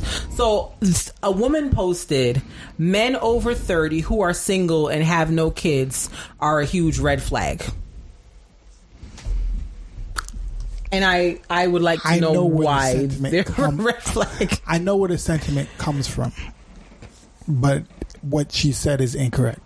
I understand where the sentiment comes from. What this basically saying is a guy who, I think her sentiment is basically saying when a guy is over a certain age and they've never been married before, they never have had kids, and everything, why is that? So I understand where the sentiment comes from. But she's incorrect, right? Because I understand which because it's basically saying nobody wants you, so what's wrong with you? It's not even nobody wants you. You haven't tried to be, or you never tried to be with somebody. Like it could be either way. It could be nobody wants you, but also you never wanted to settle down. Right. I don't know if 30 is the correct number. Right. But like you never wanted to settle down in all this time. Right. And so I understand what you're saying, but like I think saying no kids is incorrect. Yeah, I kind of read it and was like, so do you want a married man with children? Because No, it's just if you're a single woman looking for a single man, why would him being single over the age of 30 be a problem? Is that not what you're looking for? Is a single man? Like, I think her focus. I'm confusion. Her focus is more on the non-kids than the single. And why would you want a man that had kids if you could avoid it? Like I said, I understand the sentiment. I understand where she's trying to come from. It's basically saying She's stupid and that's why she's single, but go ahead. Go ahead. The sentiment, once again, is that it's like we always say, like, trying to find a guy now over the age of 35 that has never been married before or never has kids is a hard thing. Right. It's the same thing. It's the same thing. It's basically saying it is a hard thing to do. So someone who doesn't have that it's different than what's usually But done. to call it a red flag, though? Well, people call red flag is something it's not usual. It's something that's not. It's not common, and some people call that. Some people want something that's able to comprehend. I guess I can think of multiple reasons why a man would be 30 years old and never been married or a child. I can think of many reasons. There are a lot of reasons for a lot of people, but it's because it's not a in her mind or people based on what she's supposed to. It's not a normal occurrence. I guess when it does happen, he's like, "Oh, why are you different from other people that I know?" Right, and it's like I said, I understand where the sentiment comes from. Because people have said it, like I've heard it many times. People say like someone it's hard to find someone without a child and never married. So in my mind, I would think if you found someone that met that criteria, you would be like, "Oh, this is great," as opposed to "It's a red flag." Well, like a lot of times, if you finally find somebody a certain way that no one else if you've been looking around, if you haven't found it before, a lot of times the first thing is to be, this is suspicious because I've never seen this. Their first instinct is to be suspicious. I'm not saying that you shouldn't be like on your guard with anybody. But that's what a red flag is. But like to me, I guess the language of red flag to me like is bothersome because to me I feel like red flag is like something really like alarming. Somebody not having kids or never being married is not alarming to me. It's a question. I have questions, but it's not alarming. Like to me, a red flag is like, oh, I don't know where you live.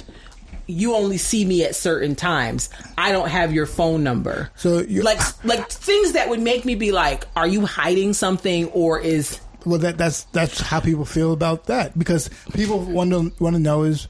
Why haven't nobody picked you? Like a lot of people have this view of like, why hasn't nobody picked you up yet? Right. After all this stuff, if you're such this great guy, and a lot of times people feel this way. If you're such this great guy, and you haven't been married, you don't have kids and everything, why is that? Right. Why hasn't? So I understand the questions, but that is exactly why people say it's a red flag. Like I said, I don't think. It's valid, but I see where the sentiment comes from. It's like, so you're telling me that you're a great guy. The person I might be attracted to you. You don't have kids. You've never been married. Why? Right. Like, what is wrong someone with keeps seeing in you that says, nah, this is not happening. Right. Like, and I understand why that would be questionable and why you should be like, okay, so what's up with that? What's up with like whatever? But that's what a red flag is to some people. That's what I guess I don't look at a red flag as that. I look at a red flag as like suspicious things are happening or stuff isn't adding up or stuff just looks like funny. To me, in my head, I can kind of explain or understand or make sense of a person who is 30 or 30 plus and doesn't have children. I mean, maybe they've been in law school or medical school or something like that this whole time. So maybe they haven't really been dating because they've been focused on their career. No, I'm not saying they don't. Maybe it's definitely not a red flag to a lot of people, but I understand. Yeah, maybe they don't have kids because they don't want kids. Like, I mean, to me, I can come up with valid. I don't think that reasons or answers for that. It should be a red flag to everybody. Yeah. But when someone says that, I fully understand where it comes from. I guess. I mean, I guess my perspective is that not what you're ideally looking for? Somebody who has no previous attachments to anybody. So why would that be a red flag? But I guess because it's never if it's hard to find. Yeah, and I'm not saying anything that's hard to find, people will always be like very skeptical about okay. it.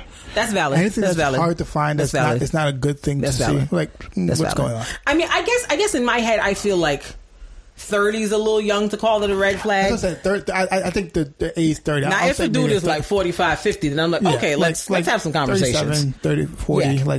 But 30 is still like young to me. Yeah, I don't know. Yeah. I'll say 30. Yeah, like that's 30 is I feel like 30 is just when people are starting to sort of like figure themselves out and get their lives together and whatever the case is. 30 is a little low for me. Yeah, it's a little. I think you know what? That's probably what it is. It's like 30 just seems low to me. Yeah, because at 30, that's not impossible to find. Yeah, you know, because some men are like, I'm trying to do this and that before I bring a child into the world. I'm trying to do this and that before I seriously start dating. They want to have a certain level of money and like a certain level of like togetherness before they get married. Yeah, or so have to me, children. 30 seems reasonable. That would be a possibility that you would experience meeting somebody like that. 30 is low, but I understand the sentiment for someone older. Yeah, for someone older, I'd be like, all right, well, let's see what's up with you. What's the tea? What's the tea?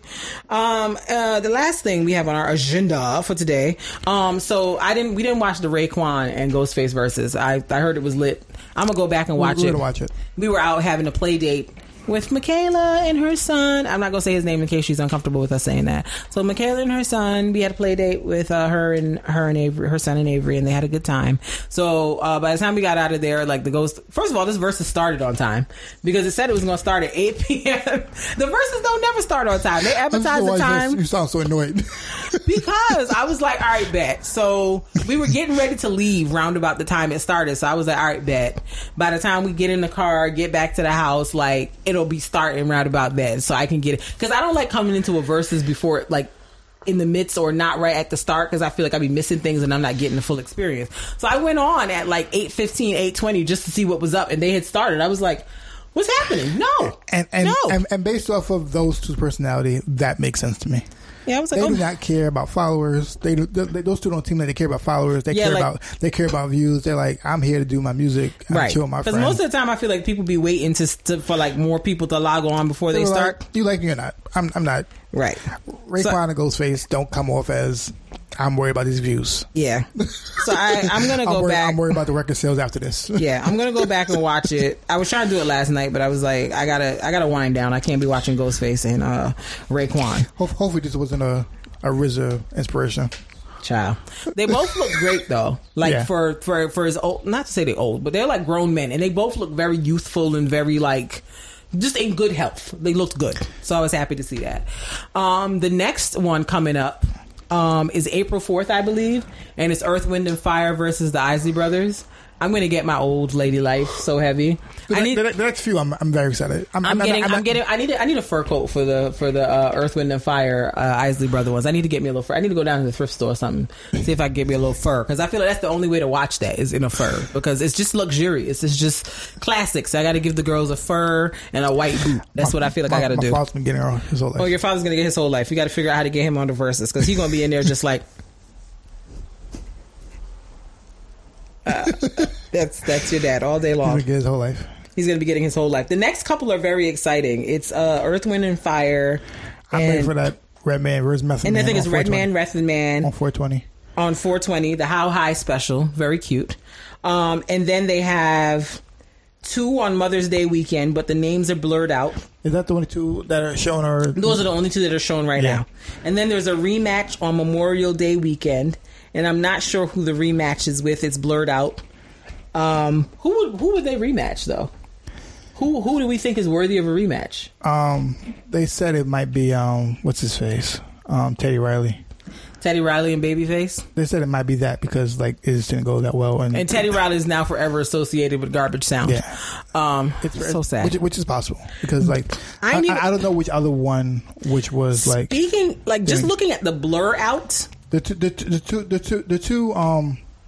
two ones that I feel as if like the people who were in it that felt like they didn't get to do it the way they wanted to. Mm-hmm. That would be Teddy Riley and the Ludacris Nelly, because I feel like Nelly would probably like I want to do it over. Yeah, the rematch for the Memorial Day weekend. If I'm going based on the blur outs, I feel like this first thing says Patti LaBelle. because of the way the blur out in the middle is so small.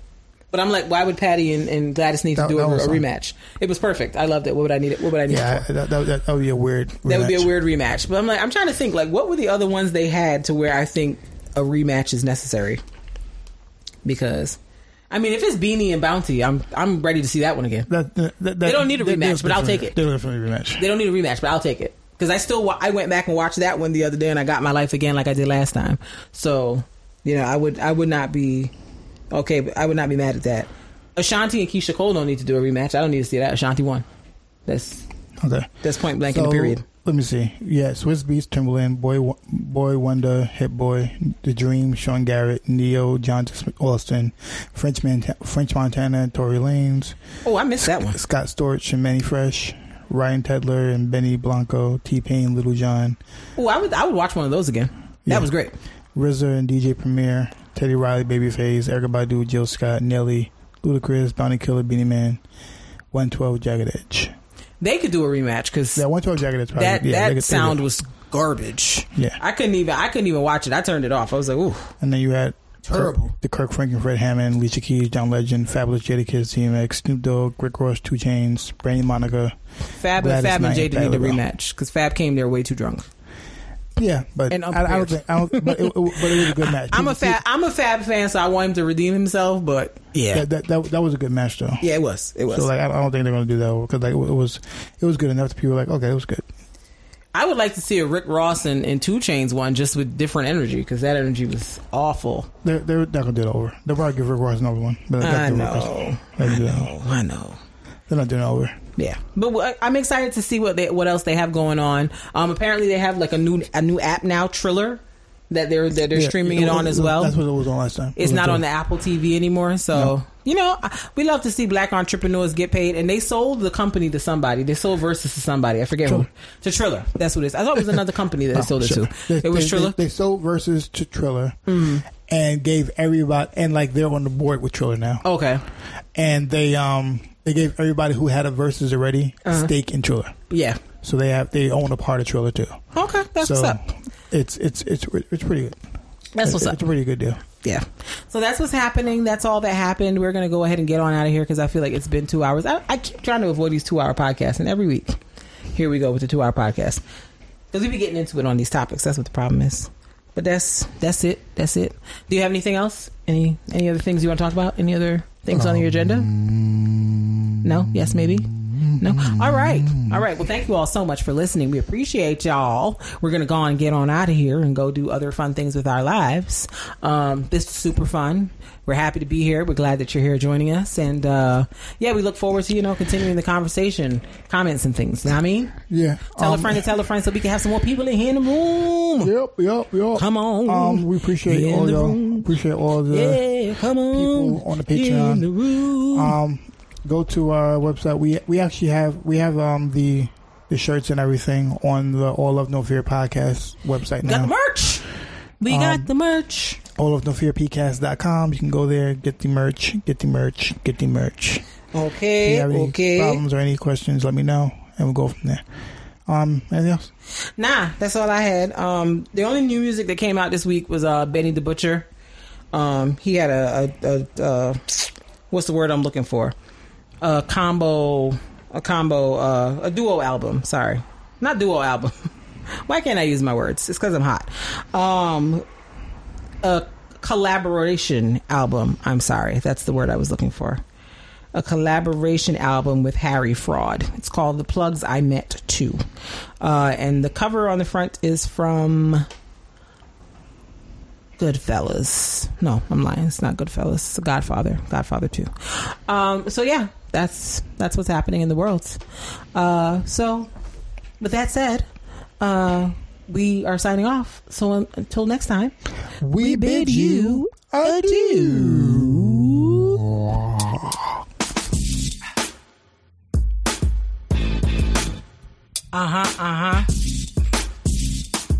Yeah, boy. Yeah. It's the All Love No Fear podcast. Hey.